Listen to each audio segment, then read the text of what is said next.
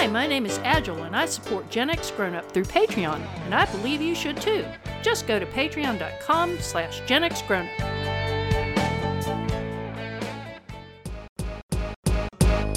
No life, no fun. Don't you know that you're a grown up? Gen X Grown Up is a YouTube channel, website, and audio podcast you're listening to right now. All made for and by people who love exploring media, games, tech, and toys of yesterday and today through the eyes of Gen Xers who refuse to grow up.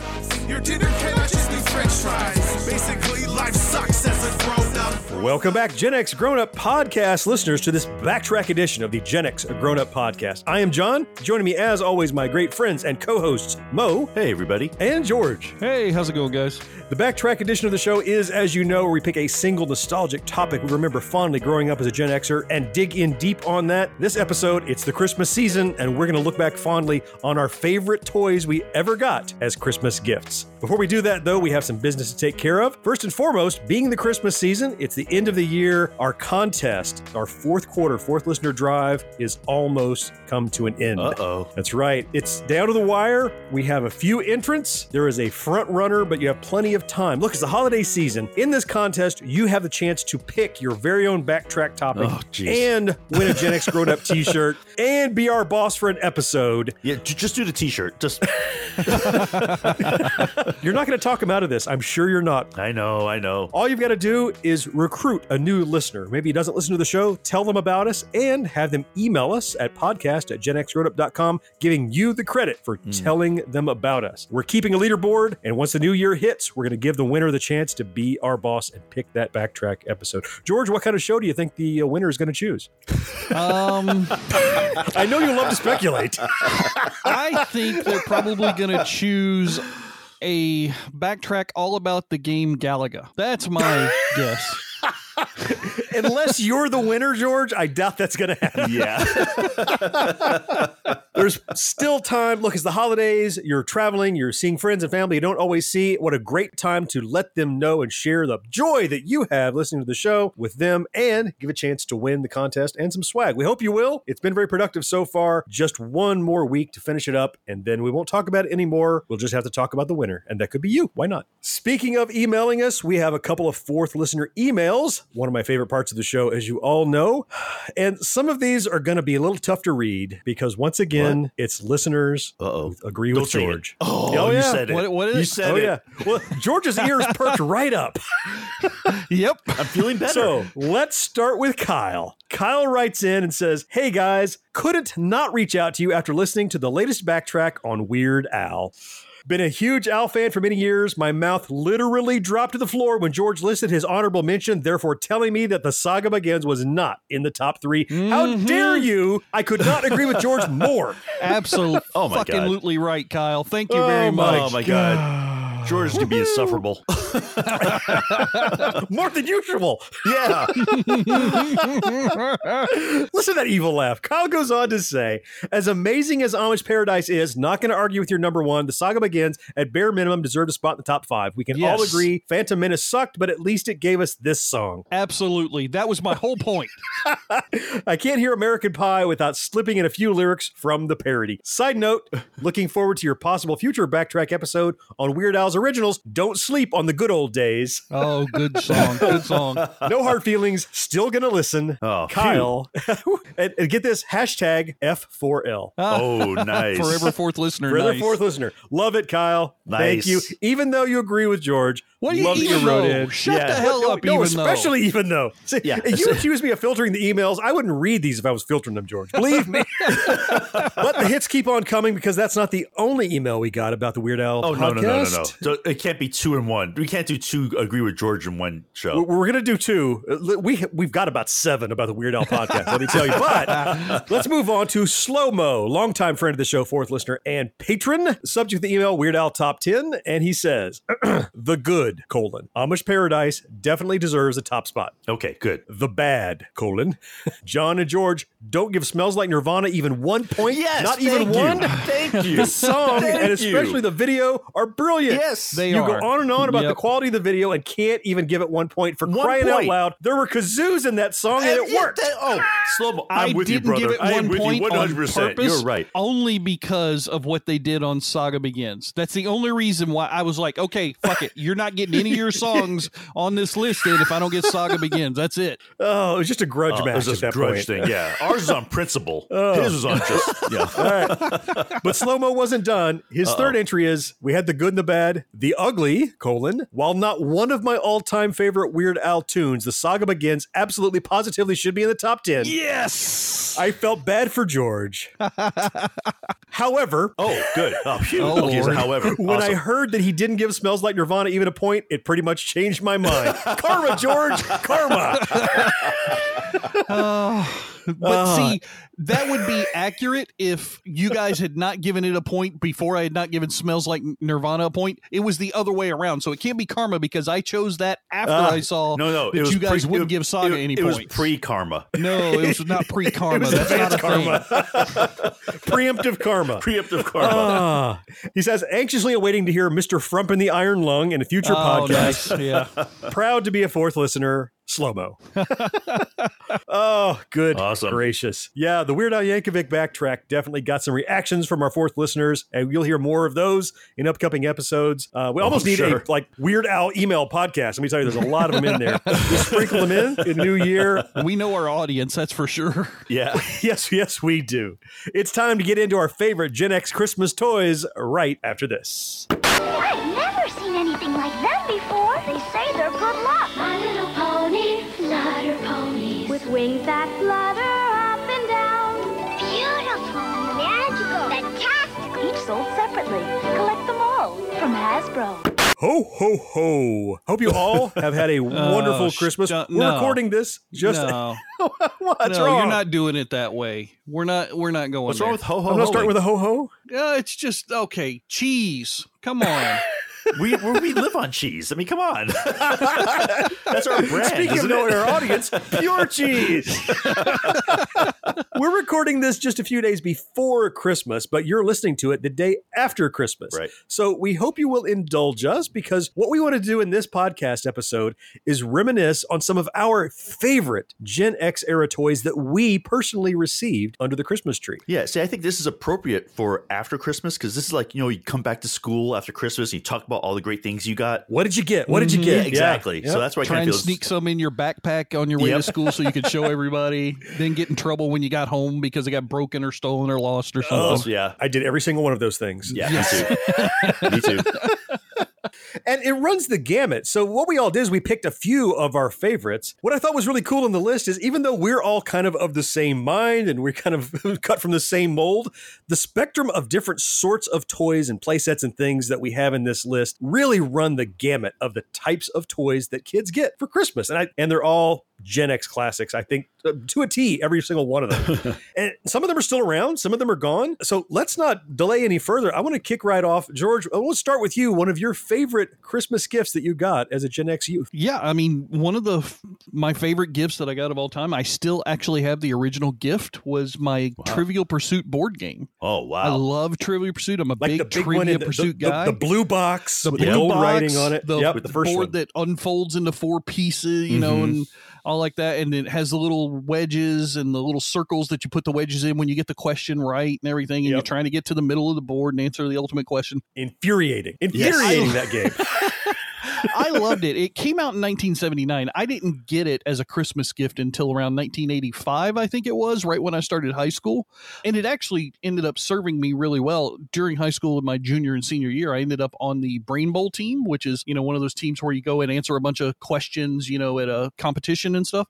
And we used to use Trivial Pursuit in our training sessions for those competitions. We would, just pull out the cards and start asking each other questions. And it was amazing how well it helped. But I loved the game. My only difficult part of receiving that as a gift was I only had, at that point, my parents around me because we lived out on a farm. Find the players. Neither of them wanted to play the game that much. So it really just became me reading and memorizing the facts on the cards most of the time. Yep. They changed the box over time, and they changed the kind of the structure of the game over time. But I know exactly what I can picture it. It's plain blue, little gold letters, and that was it. There was no extra artwork. It felt like a classy game, didn't it? Like it was. It did. Yeah, it was an upscale board game. I remember we got that game, and I made a mistake of playing with my dad, and it was like, how you get those questions that you're like already like, there's no way they're going to get this, and then he knows it. And I will never forget this for the rest of my life. The question was, who lives at 11 Downing Street? And I'm sitting there, I'm like, who the frick would know this? And my dad thought about it, and he's like, that would be the Chancellor of the Exchequer. And first off, I'm like, who the hell is the Chancellor of the Exchequer? And I'm like, and I looked at the back, and that was the answer. I was like, how did you know that? He's like, well, I know 10 Downing Street's the Prime Minister. And then I'm like, okay. I was like, I'm not playing with you ever again. No one should know that. Yeah, exactly. Like, unless you are the Chancellor, you should not know that. Exactly.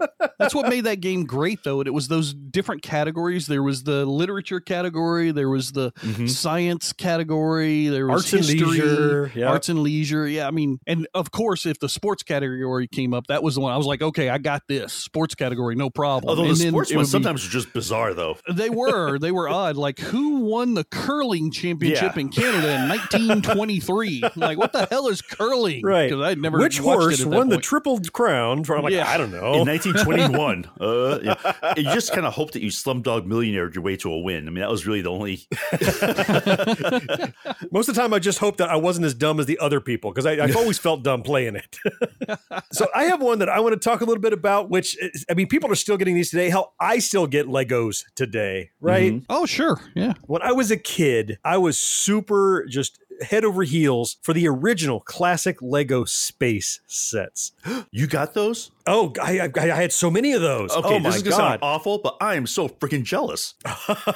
Well, let me tell you more then. I wanted those so badly. I was a Lego fanatic since forever, as long as I can remember. But the Lego space, the classic space, and that's like in the Lego movies, that's Benny. He's a classic Lego minifigure, right? Benny. And they had so many cool sets, and they were just all, I feel like they made some new plates, some angled little gray plates, and they put a bunch of NASA nerds in a room and go, build a bunch of spaceships.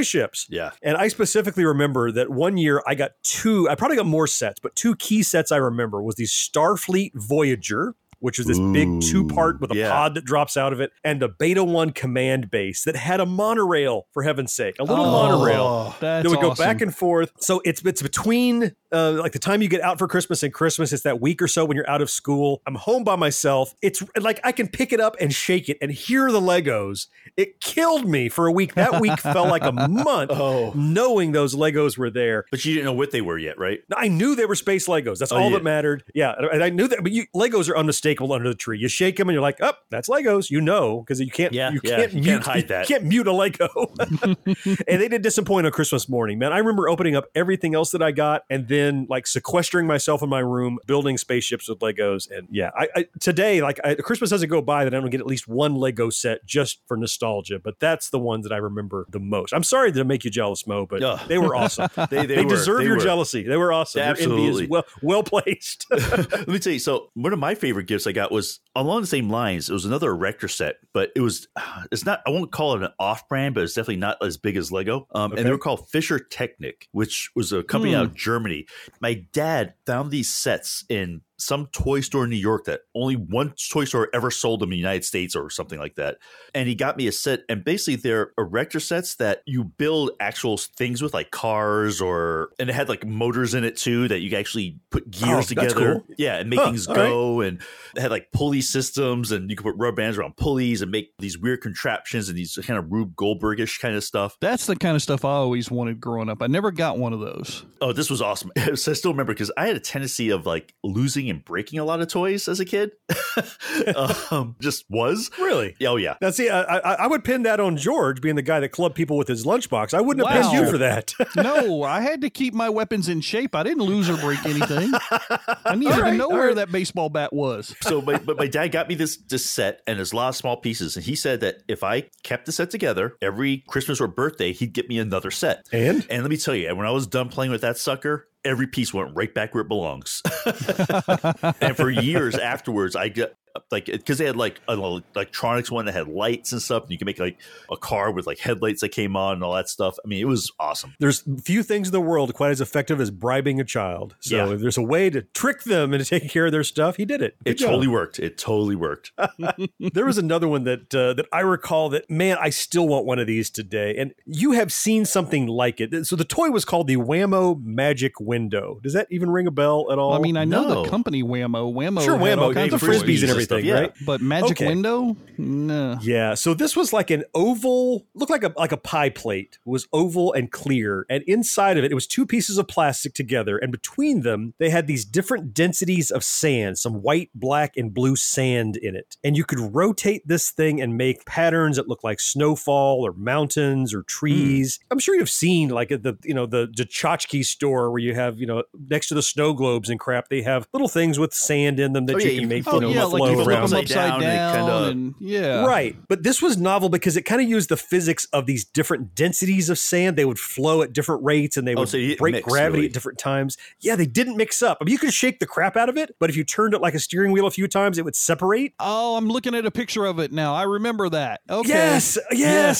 Let me tell you, they go for like $150, $200 in the box. They go for like $80 used and chipped. I want one. My problem is I don't want a garbage one. I would love to get one again because when I got that one for Christmas, like I looked, they were like $349 at the Woolworths. They were throwaway toys. It was like we got him the good stuff. Let me get him this thing because it's neat and current. But that thing, that had a prominent position in my entire childhood because I never put it away. It was always on a table or in the living room or in the dining room or in my room or right next to where I was playing video games because I always played with it. It was like the thing you played with when it wasn't your turn. Man, there is a used one of those right now on Etsy, John, for $375. Used. I'm telling you. Well, they're all used, right? Well, of course it's used. It was 1970. And they were like $3 new. Oh, God. So, yeah, Wham-O Magic Window is something that more than just being a cool Christmas toy, I remember getting it and at the time at Christmas going,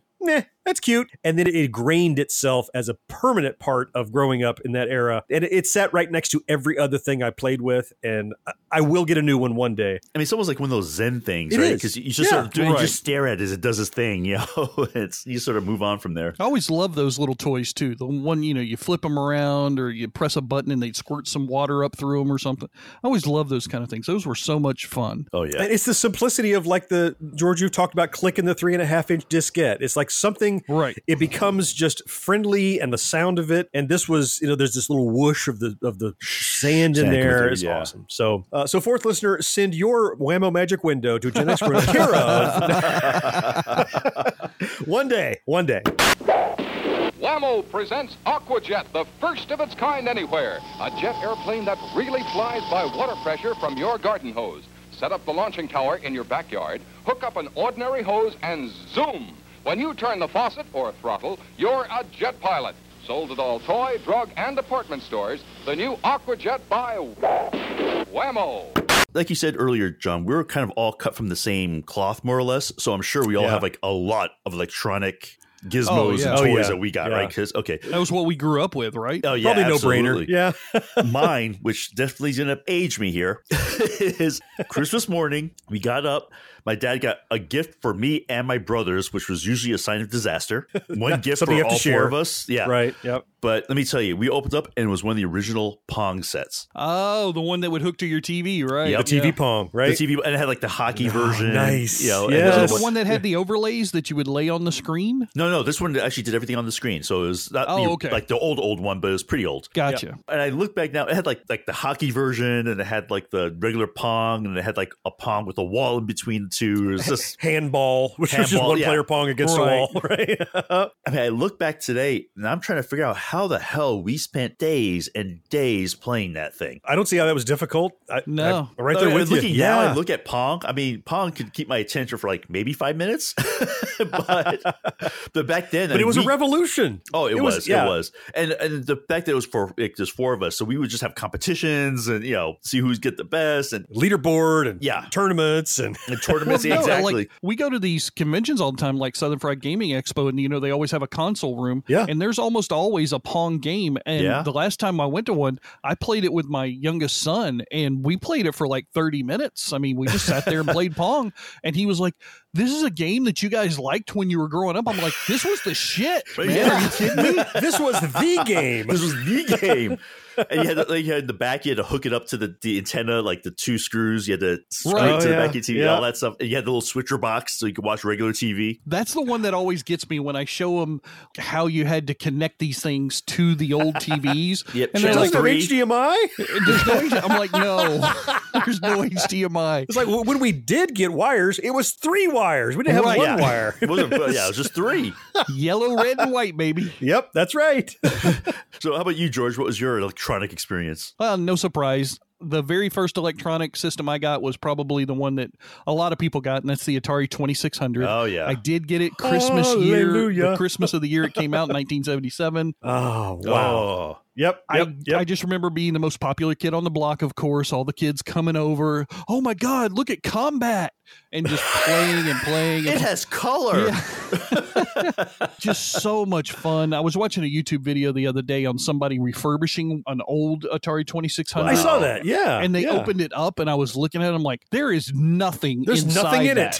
it. Holy hell. That's crazy. But yeah, still today, one of my favorite games, Yar's Revenge. Got that game and still play that game as much as I can. I love that.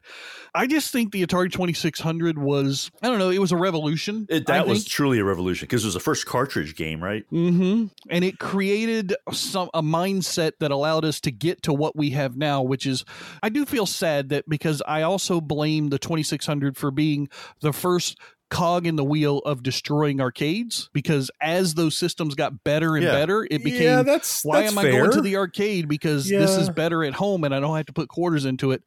I think that kind of, we go to arcades now, and what are they? They're just ticket redemption pieces of crap. They're not arcades, first of all. Right. That's not an arcade. Actual business storefront arcades are they're Dave & Buster's stuff. Yeah. You give me a pinball arcade or a video game arcade, that's an arcade. But I still loved my Atari 2600. It's one of the best presents I ever got growing up, and I'll remember it finally forever. Do you remember opening it? Do you remember the morning? Oh, yeah. I remember everything about it. Absolutely. Yeah. Awesome. I still, opening that box and then seeing what it was. And, like you see the videos on YouTube of the kids just having a fit as they open the gift. Oh, yeah. That was how I felt. Yeah. So it was a surprise to you. You didn't know you were getting it. You wanted it. Yeah. Awesome. That's the best. I didn't even really, I knew I wanted it, but I really didn't know what it was. Yeah. Back then it was like this weird, everyone was trying to figure it out. That's right. You say it's a video game console. You're like, what now? What the hell is a video game console? Oh, that's a good point. Oh, I didn't think of that. It had only been hanging out in Sears for a couple of months at that point, because it came out in September or something like that in 1977. That sounds right. It was also expensive for the time. I mean, you go to Kmart or Sears or whatever, and they'd have one out there that you could play, but I'd probably only been a couple of times, because it's not like you went to Kmart or Sears every week. You didn't go there that often back then. Yeah, so only when you need new pants. Right. I need socks. So I didn't really understand until I unboxed it, read all the instructions, figured out how to hook it up. And then, of course, once my father realized what my mother had talked him into buying me, he was pissed, because we only had one TV. Oh, no. And once I got that hooked up, he wasn't getting a TV back all day, and there was nothing he could do about it. I predict you getting a TV came very shortly after that. It wasn't that far. You thought it was a gift? It was for your dad. For your dad. Yeah. Yep. It wasn't very long after I got a television in my room, and I was like, ooh. And he's like, now I'm not going to put cable in there, but you can hook your Atari 2600 up. I'm like, that's great. That's awesome. No, you talk about the Atari 2600, and a specific Christmas memory I have was related to my Atari. So I'd already had the Atari for a few years, and it was 1982. 2 games that I was dying to play were coming out that year. Raiders of the Lost Ark and E.T. the Extraterrestrial. Oh, no. You were looking forward to E.T.? Absolutely. Well, we were at that point, of course, yeah. I will still say it is not the horrible game it gets the bad rap for, but that's a different story. It is horrible, but move on. I will say, well, so let me finish the story. So here's what happened. So my mom, I knew she bought them. And they're under the tree. It was like the Christmas where I had the Legos that I could shake all, through the week leading up. You knew what it was, yeah. And here, like, I see the 2 cartridges, and she put them in a big box. They're cartridges, clearly wrapped in Christmas paper, and I can see them. They're sitting there mocking me. So what does young Johnny do? Uh-oh. With a razor knife, I gently cut open the paper, and I open an end, and I get the cartridge, both Raiders and E.T. I did this to 2 cartridges. I took the cartridge out, you slide it out at the end of the box, and I put a different, combat into it, so it keeps the same weight. You're such a jerk. And I taped it back There's up. like the difference between manslaughter and murder in the first degree. It was so premeditated, no question about it. And so I sat down and I woohoo, I got him ahead of time. Nobody else is home. I have 8 hours home by myself. And I started playing E.T. And I'm like, oh my, it was a disappointment. And so what I remember most about getting them, Raiders, great game, E.T., okay game. Yes, I was a little criminal and I broke into them. Little? What I remember is on Christmas morning, Ocean's 11 kind opening of crime. them, Yep. and I had to feign excitement for E.T. You already knew what it was going to be. I already knew it was a disappointment, and I had to go, wow, E.T., this is great. And I knew it wasn't. And your mom was like, put it in now. I want to watch you play. Put it now, oh, yeah, hold on. I got to run to the other room and get it. Because you got the cartridge. You pull out the combat cartridge out of it. What that taught me was the value of patience. You should absolutely wait and open your present when you're supposed to open your present. Yeah. Oh, so how about some more electronics? Mo, what else did you get under the tree? So this one is not going to sound exciting, but it really was. This was I think it was just before I hit 7th grade. I got a digital watch, an LCD digital watch. In 7th grade, you said? What was that, 1850? Something like that. 1852? 52. Yeah, 52.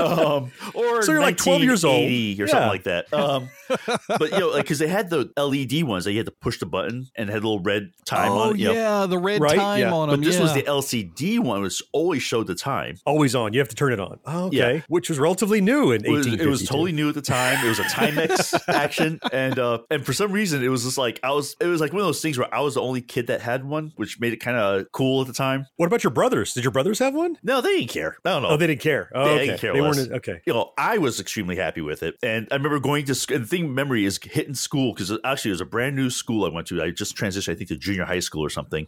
So it was like something that's a conversation starter. You meet new people. So it helped you to make friends and meet people. Yeah, exactly. I was like, hey, I got this cool watch. And people are like, if you think about it, that was kind of one of those, especially for young boys, that was like one of those transition to manhoods when you got your first watch, right? You got your first wallet. Yeah. You got your first watch. That was one of those things that ooh, I'm not exactly a kid anymore. Now I'm slightly responsible. Yeah. Now, nobody gets a watch anymore. So yeah, slightly. the time of day actually means something to me as a human being. It's not just they'll tell me when to go to bed. They'll tell me when to get up. It's you start to care about, or at least you have the appearance of caring what time it is. Right, exactly. But yeah, no, I agree. Yeah. Now I think I got my dad's hand-me-down watch or something, and I felt like a king wearing a watch. I'm like, I got a watch. Yeah. You nerds don't, right? But you had your own. It felt grown up. Yeah, it does. Now, this wasn't the one with the calculator on it, was it? No. It was before that. A little ahead of that time. Okay. That was in the 1900s. Yeah. when I was a teenager. All right. So now acknowledge that I'm old. How about you, George? What else did you get? I did get one other electronic game that I think is appropriate for this list. It came out the year after the Atari 2600. So I did get this one the year it came out. You might have considered it to be a downgrade to the 2600. It definitely is, but it was still a ton of fun. I love this game. Every commercial out there was for this game at the time, and that was my Electronic Simon. Oh, yeah. Oh, yeah. I loved Simon. That was, Simon Says, and you press the green button and red button, green, red, blue, yellow, whatever. I love that so much. I actually stopped playing 2600 for like a day and a half, just playing that game, trying to see how far I could go with it. Well, it was Atari 2600, I get you. man. No, I totally get you, man. Come on, you got to go back. But I know that my mother, I've talked to her about this since then. She felt like that they were always trying to get me something better than they got me the year before, which was awesome that they thought that way. Sure. They felt like that they didn't. They felt like that this was a step down from the 2600. But for me, it wasn't. For me, this was an Atari 2600 that I could take somewhere and play with my friends across the street. I could carry this over to their house and we could play with each other. I enjoyed it. I really loved that thing. I still today have those miniature knockoff Simon games laying around the house somewhere. And every now and then my wife and I'll pick one up and we'll see who can go further. Because it's not super complex. I mean, it's just a matching memory game. But the one you're talking about, like if I'm picturing it, this is the one like it's as big as a Frisbee, like a pie plate. Yep. And it's like 4 inches thick. It's like huge and bulky. Big bright color buttons. Like the Atari, it probably had nothing inside of it, but it had the big shiny like candy colored buttons on them. Oh yeah. Yeah, it just had like some little switches and a couple little buttons because you could change different game modes. Right. So you could play it like against someone or you could play it just on your own. And then there were different like, music only tones or light only tone. It was so much fun. I never played Simon. in the other variations. I only ever played just whatever basic was. Yeah. Do you remember like what was the multiplayer? What else could you do with it? The multiplayer, the only thing I remember was that it alternated. So I would get the tones from Simon and I would press the buttons and then you would pass it over to the other person. They would get tones from Simon and they would play. Then they would pass it back and you would go back and forth like that. Okay. They kept adding one to see who could last longer. Yeah, exactly. Did you get the same tones or you both had your own special? No, you got different tones. Oh, that's even worse. Now I got to listen to yours while I'm trying to remember mine. Yeah. Yeah. Oh, Simon. Yeah, it was all over TV. It was one that probably, I know I had one. I don't remember like you. I don't remember the Christmas I got it, but I know I had one. Everybody did. I think you had to. I think it was by law. You're required to own a Simon. Required, yeah. Federal government. It was just one of those awesome kitsch game electronic things. I mean, that's what the 80s were all about, right? Late 70s, early 80s were all about these kitsch electronic devices that you would get, the portable football electronic games or Simons or the 2600s. I mean, that's what that whole generation was when it came to Christmas, was all those types of things. Electronics became no longer just the arena of technology. The technology could serve something else. It wasn't just what it did. It was that it could do something entertaining. And they just look at my Dark Tower or look at any of those Stop Thief or any of those cool board games. They said, let's just throw electronics into it. That makes it great. And it did. It actually did. It worked. I think they were just trying to figure out, because it was all new stuff, so I think they were trying to figure out what they could do with it. So some things bombed, but a lot of the things they did, I think, were just pretty brilliant. Like I said, like Simon was one of them. Hell yeah. What does it feel like to play Simon? You gotta look. Listen. Remember. You gotta react. Repeat. Intense. Simon from Milton Bradley, the challenge intensified to the max. Gentlemen, I don't think we're going to get away with doing a Christmas toy list if we don't talk about action figures and play sets. Oh, probably one of the best parts of Christmas is getting that new Star Wars figure when you were a little kid. My favorite thing that I ever got that was an action figure / play set, and God, I wish I still had it to this day. I don't know what happened to it. My parents probably sold it for $5 in a garage sale, I'm sure, at some point. But I actually got, when it came out, one of the original Castle Grayskulls. You had a Castle Grayskull? I did. You son of a bitch. I know. You're such an asshole. Enormous. You know that? It was so cool. It's like 3 foot tall. It's like 3 foot wide. Monster size, right? It didn't have you could talk into it and change your voice or something? I don't remember that. I remember that you could take the 2 swords that you got, one from He-Man and one from Skeletor. That's right. You put them together and put them in the key into the lock to unlock the Damn it, that's right. Yeah. Oh my God. John's like, I want one. Oh shit. Okay, anyway. Now there's something like $500, $1,000 or some craziness on eBay. Jeez. Tell me about getting it for Christmas. So, it's a giant box, as you said. There's no hiding. It's so big. Yeah. I'm looking, and that's the first box you go to. But of course, your parents, as my parents did, no, open up these other ones first. Open that one up last. Right. And so you're opening dancing up, on top of this one. Can I please open this one?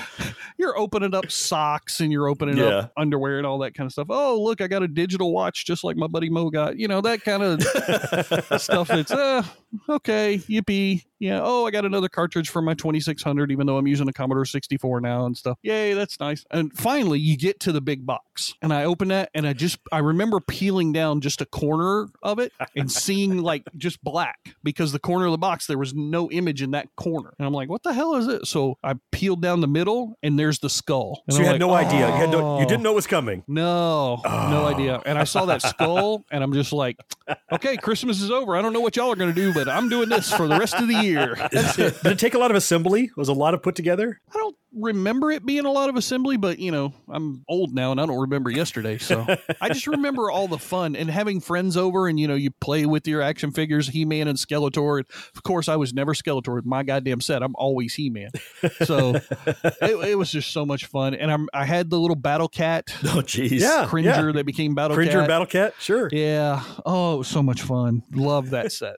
Did you collect a lot of the Masters of the Universe leading up? Not So you a had lot of figures? them. Yeah. I remember I had He-Man, I had Battle Cat, I had Man-at-Arms, I had Skeletor.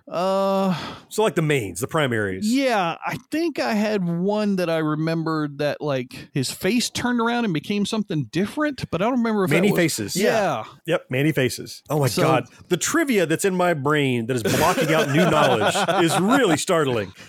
Oh, that is freaking cool. How long Yeah. did you keep playing with it? Did you have it set up for a long time and use Yeah, it? I think I probably played with it for about a year or two. And then, like I said, I'm sure that once I quit playing with Jimmy it, is still playing with it. He said no, he said he I lost wish. it. I don't have it anymore. But they Oh, probably goodness. sold it in a That's garage awesome. sale, to clear out room for stuff. So Yeah, and at the time you didn't care. There's this window of time in your life where the toys you love, and then something else comes along in your teens and your 20s, and you're like, that's garbage at my mom's house. right. Listen, if you're listening to this and you're in your 20s, don't let anybody throw that stuff away. No. Because when you get to be 35, you want it all back. Yeah. And somebody on eBay is going to want to charge you 10 times what you paid for it back then. And you'll pay it because you're a sucker and you And want you'll it back. We know we will pay it because we have paid Yeah. it. Oh God, Mo, how about you? Do you have can you rival the Castle Grayskull with the action figure? Okay, the big thing with me, especially with me and my brothers, was getting G.I. Joes. The big, like the real Oh, ones. sure. The 12 Like the inch 12 ones. inch, the ones with 12 real inch, fuzz yep. on their head. And we actually got the one with the Kung Fu grip. Oh. Yeah, And that's let the me right tell you, one. that was the balls, man. Let me tell you, that was it. On top of that, just the whole G.I. Joe set. I mean, we got all the different sets and clothes, and the jungle set and the snow set, whatever it is. Awesome. I mean, and my memories with that is mostly because it was one of the few things because my brothers are a lot older than me, but it was one of the few things that we would play together and have a lot of fun with, because they were right at that age where it's like the top of the age thing, and I was just hitting at the bottom part, so there was an overlap. I remember because we would all get G.I. Joes, and we'd set them up and play war with each other and mess up the sheets or the blankets and make those into mountains and stuff. I mean, it was just a blast playing with that stuff. I never had G.I. Joes. For whatever reason, I went to other kinds of toys and action figures, so I didn't have a Kung Barbie? Fu grip. So can you no, not Barbies, but if I had, that'd be totally fine. You will not judge me, but I didn't. So explain to me, how did the Kung Fu grip work? It was like a lever? Was it a button? Was it a spring? It was a button on the back. Okay. Like, did the arm snap up when you press the button or something? Or Well, basically, what happened was that G.I. Joe, like back then, the guns and stuff, you basically had they had to be like that perfect width in order to fit into the hands. right. So you they had one finger kind of out like a trigger, and you could Right. jam the gun into that palm, But right? the Kung Fu Okay. grip had like a little spring action in it, so it could hold different size things. Like a little clamp. Like it expanded the grip. So Right, exactly. So it can hold Okay. so you get so now you have the different weapons. You can position to better things like climbing stuff. You can actually have him hold onto a bar and hang. Oh, so he was holding by default, and he pushed the button to release it. So you could clamp him onto things. It wasn't. I'm sorry, thinking back to it wasn't really a button. It was just that there was the springs built into the hands, Okay. so that you just kind of pulled them apart and let them go. He could hold whatever you Yeah, wanted. exactly. And that was the Gotcha. amazing thing about it. So I remember we used to have we put a rope in it, and he actually hold onto a string. So he's climbing a rope. Because he could. Because he could. So they were able to market a spring in his hand as a feature that drove selling more G.I. Joes. Genius. No, dude, it Genius. was Kung Fu grip. All right, It wasn't a spring. It's Kung Fu grip. it's Kung Fu grip. Let's get You this shut right. up with your spring garbage.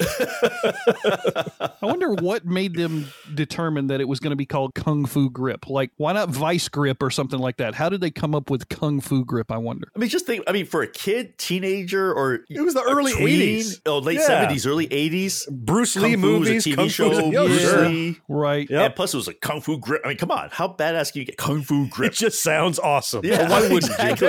you? Yeah. Oh, we gave him a string holding grip. Oh, really? Who cares? No, it's a Kung Fu grip.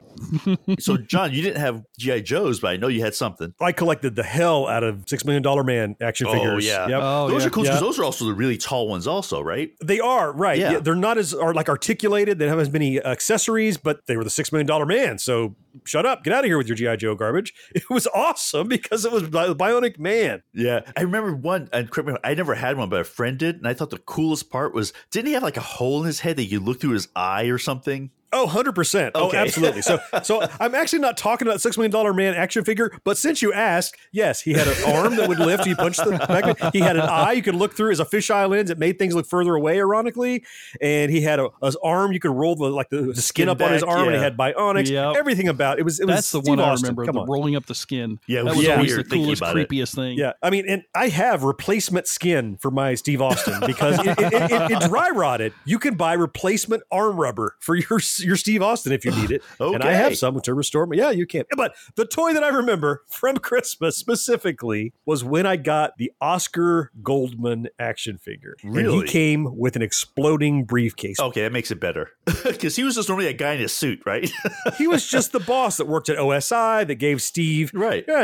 jobs, and here's special what you're going to about go him, do. Right. It's like Rudy Wells. Like, yeah, he's a scientist, but he's not Superman or anything. But Oscar Goldman, if you are serious about playing with $6 Million Man, Oscar Goldman, I mean, he's a confidant. He's the boss. He looks out for Steve. But the cool thing about him, he had a little blazer. He had real socks. He had shoes, all that great stuff. But his exploding briefcase was the coolest shit I had ever seen. And I couldn't wait to get it. And when I opened it, like... How did this work? Yeah, so Christmas morning, I open the package. It's Oscar Goldman. I open it, and I reach past Oscar Goldman and reach down and grab the briefcase and start playing with it. That was the best part. Because, like, wasn't it, depending on which switch you opened up, was which side, whether it was the regular briefcase or the exploded one? Yeah, kind of. It was, so there was a handle. It looked like a briefcase, like a big suitcase. There was a handle, and if you turned the handle, and the top would blow off the suitcase, and it opened, and it looked all burned. Like all the mechanics that were torn up, and sparks were flying off them, like just printed Yeah. on these plastic sheets. But if you closed it and put that back, if you pulled the handle out and turned it, well, that was a different mechanism, and a different part of the thing opened, and inside were a real headset. There were files. Inside the file folders were papers. It was just so detailed, and everything in it was represented on the exploded part. And why is it fun? Hell, I don't know, but didn't come from an episode of The $6 Million Man, but that exploding briefcase is still a white whale that I'm looking for. My problem is I don't want to just get it. I want all the parts of it. Like I need Yeah. Oscar Goldman because I want to have the file folders and I want to have the headset and all the cool stuff that made it so neat. Yeah, why an exploding briefcase? I don't know. I remember the show. I don't remember exploding briefcase at all. It's not from the show. I think it's like an espionage thing. It's a Mission Impossible sort of like if you don't know the secret way to open it, it self-destructs. I think it's that angle a little bit. I'll tell you Okay. why. They needed to get some way to sell the figure because Yeah. no kid's going to buy the boss unless he has something cool like an exploding briefcase. You're probably right. Every time Yep. we've been talking about this, it reminds me of that line from 40-Year-Old Virgin where they're walking into his house and he's got all the action figures everywhere. And he's like, wait a minute, is that $6 Million Man's boss over there? What the hell? That's right. I don't remember that. Really? Yeah. Yeah, that's right. I'm going to rewatch that. I'd forgotten that.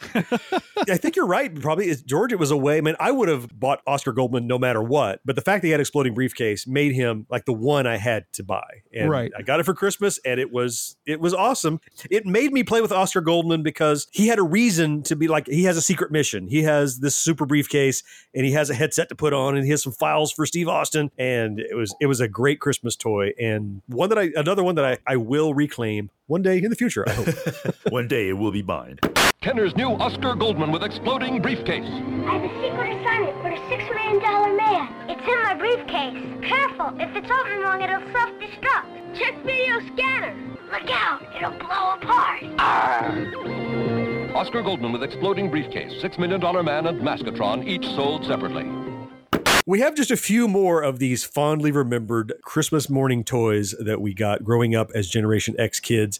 Some of these are classics that went away, but some of them are timeless. And George, you have one that is truly timeless. A kid today would love to get. What did you get one Christmas morning that you remember? I would hope so, just because this one probably influenced my life more than any other gift that I was ever given. And I'm sure that I was probably like so young that I really don't remember the whole receiving of the gift memory, but I got a baseball glove when I was like 5 or 6 years old.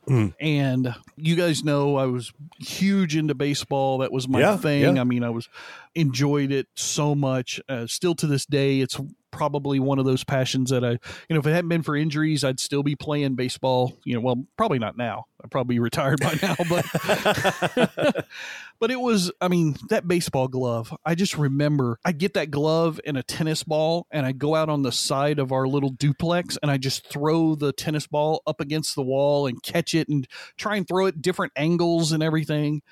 We never had enough kids to have like a Sandlot movie type moment in our neighborhood. Right. We always had like 4 or 5 kids in our neighborhood, not like a whole 9 or anything, but everybody got baseball gloves at one point or another, and we were always throwing the baseball out there, and it was just so much fun. I remember that so fondly, being outside, playing with my friends, riding bikes with the baseball glove, kind of halfway on the handlebar, holding it as we're riding around to go find a place to throw the ball. Yeah. To this day, that's probably one of my favorite gifts of all time. I don't want to be melancholy here. Do you still have that glove? Not that glove, no. Do you remember? No? Okay. I still have 2 or 3 gloves, but... Do you remember? Can you picture it? Do you remember it?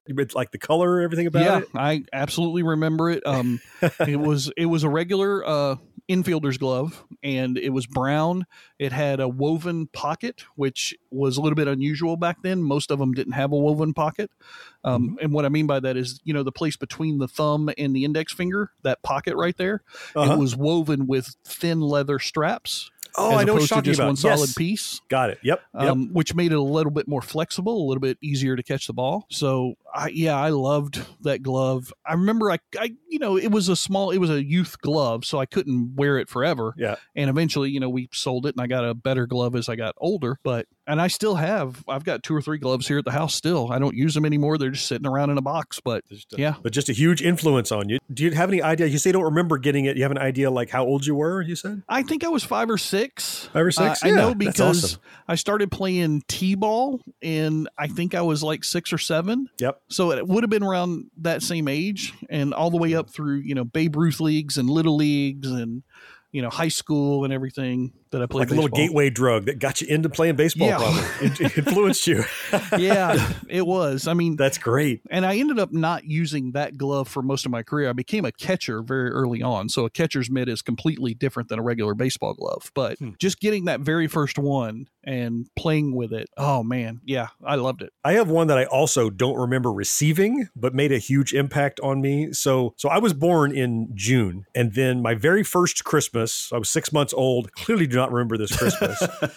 But on my first Christmas at 6 months old, I was given a teddy bear, just as generic as you could possibly get teddy bear. I'm sure I was too young to name it. So for whatever reason, my parents named it for me, and they named it Louie, the teddy bear. Okay, fine. So that teddy bear is 6 months younger than me. We always said, basically, so when I turn 30 in 6 months in December, he turns 30. So his birthday is on Christmas. And like that, remember we talked about the magic window that kind of it was always with me all my life. Mm-hmm. This teddy bear stayed with me all my life. And so when I was little, I hugged it and, drooled on it and slept with it. And then when I was older, I slept with it. And sorry. I still did. But when I was older, I had action figures. I took old cutoff jeans and made blue jeans for him.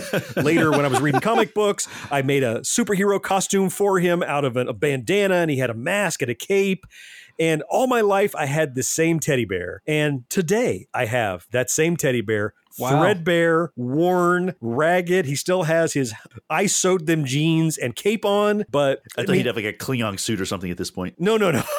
But at 6 months old, I got this teddy bear, and you'd think those things are kind of disposable. Yeah. But for whatever reason, this one stayed in the test of time, and I still have it today. Now, today he's in the closet, so he's not gathering dust, and I have him protected, and he probably would fall apart if you threw him hard, but it doesn't matter. The dry rot and the cracked eye and all that stuff didn't matter, and not remembering getting it, but he was also there for every other Christmas when I got everything else I mentioned. That's one that has been a huge impact, and I got it under the tree. Nice. Just a wee lad. That's cool. Mo, how about you? Give us one more. All right, one more. So this is probably like the best kind of gift, is like you had no idea it was coming kind of gift. No clue at all. Like you didn't even know this thing even existed kind of thing. Okay. And it was called, the Ready Ranger Mobile Field Headquarters. Sold. What is it?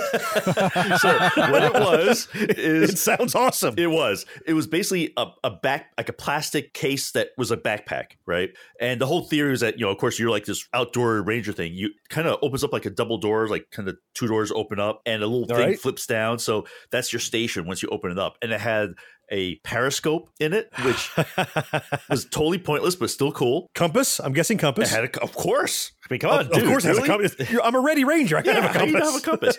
It had a star chart that I had no idea what it was for. It had a poncho sleeping bag made of that super cheap plastic that made it was like noisy as hell when you rolled it up. Yep, super thin. Super thin. It had a public address horn in it that you could talk, broadcast your thing. It had a flashlight, of course, and a signal light, and of course, it had to have a secret compartment in it to hide stuff. So was this branded in any way? Was this like out of like a TV show or a movie, or was it just a thing? Just a freaking toy. Yep. That's great. And the best thing it had, which I had the most fun with, it had an alarm. You could actually create a trip line that. Oh. So either you could protect your pack. So if somebody tried to pull your pack up, it would break the trip line and an alarm would go off. Or you could I'm camping out at night and I'm looking for bears. So, I put the trip line out there. And this is me in my apartment in New York. Okay. So this is like, no, a bear could come. I've never seen or heard of this at all. This sounds really cool. Oh, it's something I would have played with, but I never heard of. I never think I had some vague memory of it, but it was one of those things I'm like, okay, it's like not something that was I was going to get or anything like that. And when I got that sucker, I carried around with me everywhere, literally everywhere. I carried that sucker with me, and it was awesome. And the funny thing was, I was trying to find it. I mean, they don't make them anymore, unfortunately. Yeah, but I did find a guy who actually had one and did a whole big write up on it, and it brought back every memory of having it. So I'm definitely going to include that link into the show notes. I'm going to read it. That sounds cool. Could a G.I. Joe fit inside, do you think? I don't think so. It's he pretty could kung fu grip onto the trip line. Exactly. He could kung fu grip and hold on and carry with you. Yeah, that's all that mattered. Would my esteemed colleague kindly repeat the question? Gladly, Senator. What time does Wee Willie Winkie run through the town? Trivial Pursuit. It's more than a game. It's a national obsession. It's here. Big Bird! It's there. It's everywhere.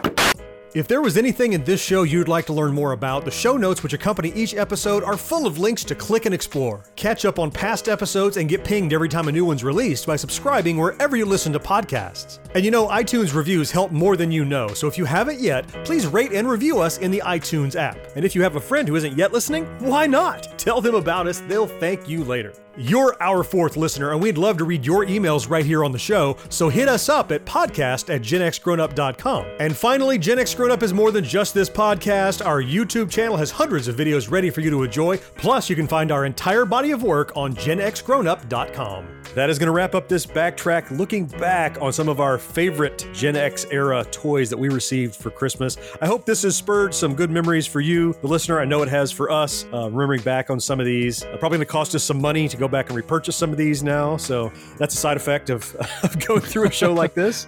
Or growing old and senile, one or the other.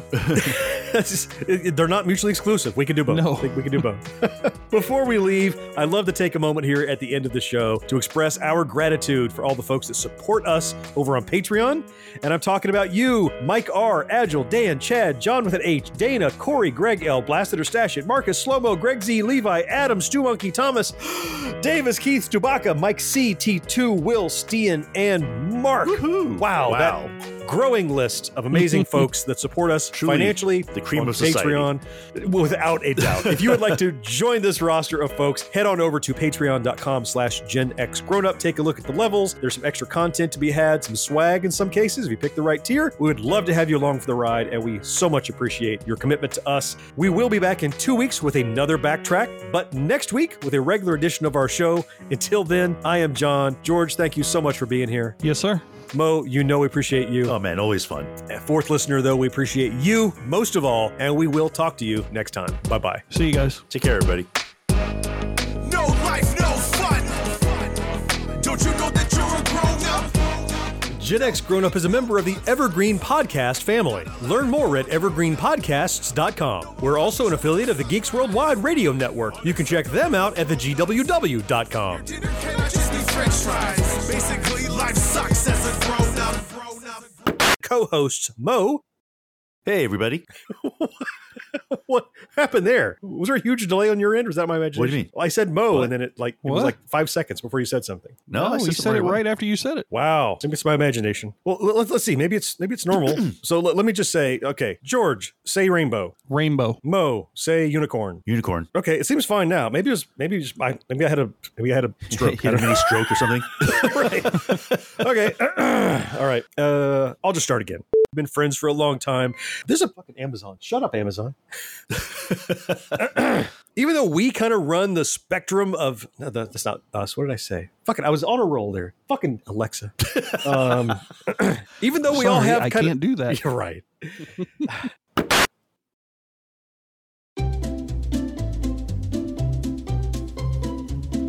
Hello, and welcome to Novel Conversations, a podcast about the world's greatest stories. I'm your host, Frank Lavallo, and for each episode of Novel Conversations, I talk to two readers about one book. And together, we summarize the story for you. We introduce you to the characters, we tell you what happens to them, and we read from the book along the way. So if you love hearing a good story, you're in the right place. Our 9th season is coming this fall. Tune in to hear from some of the all-time great authors, Charles Dickens, Jules Verne, F. Scott Fitzgerald, and more. Subscribe to Novel Conversations wherever you listen to podcasts.